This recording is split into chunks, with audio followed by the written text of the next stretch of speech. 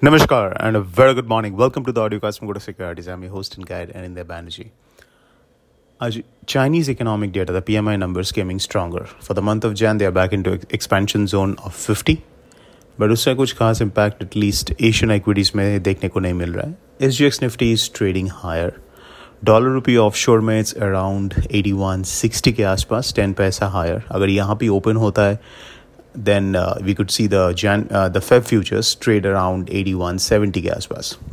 So 81.40 से 81.80, 81.90, this is the overall range. So 40-50 पैसे का एक overall range in USDINR, and the market is going into the budget and then the Fed meeting with that kind of a narrow range. So it is quite possible that after these events, this range can break either on the downside or on the upside. A clear break above 81.90 or even 82 will be a sign that the market can go all the way up to 82.5 or even 82.80. At the same time, agar 81.40 के नीचे sustain होता है, then we could see a retest of 80.80, 80.90 levels. अभी तक the bias is still downward क्योंकि the price structure is still lower highs and lower lows. A clear breakout above 82 would signal that structure has reversed and we are looking at a much higher prices. But जब तक 82 के नीचे है तब तक the price structure is still bearish.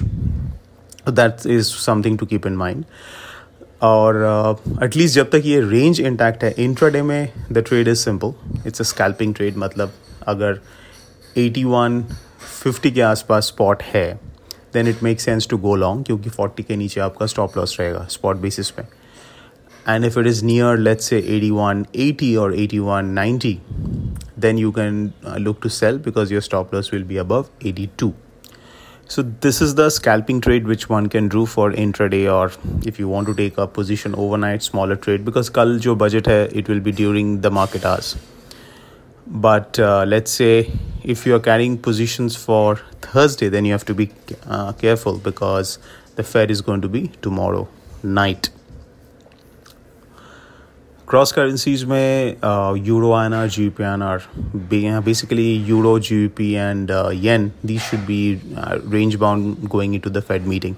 And फिर ECB भी है, Bank of England है on Thursday as well.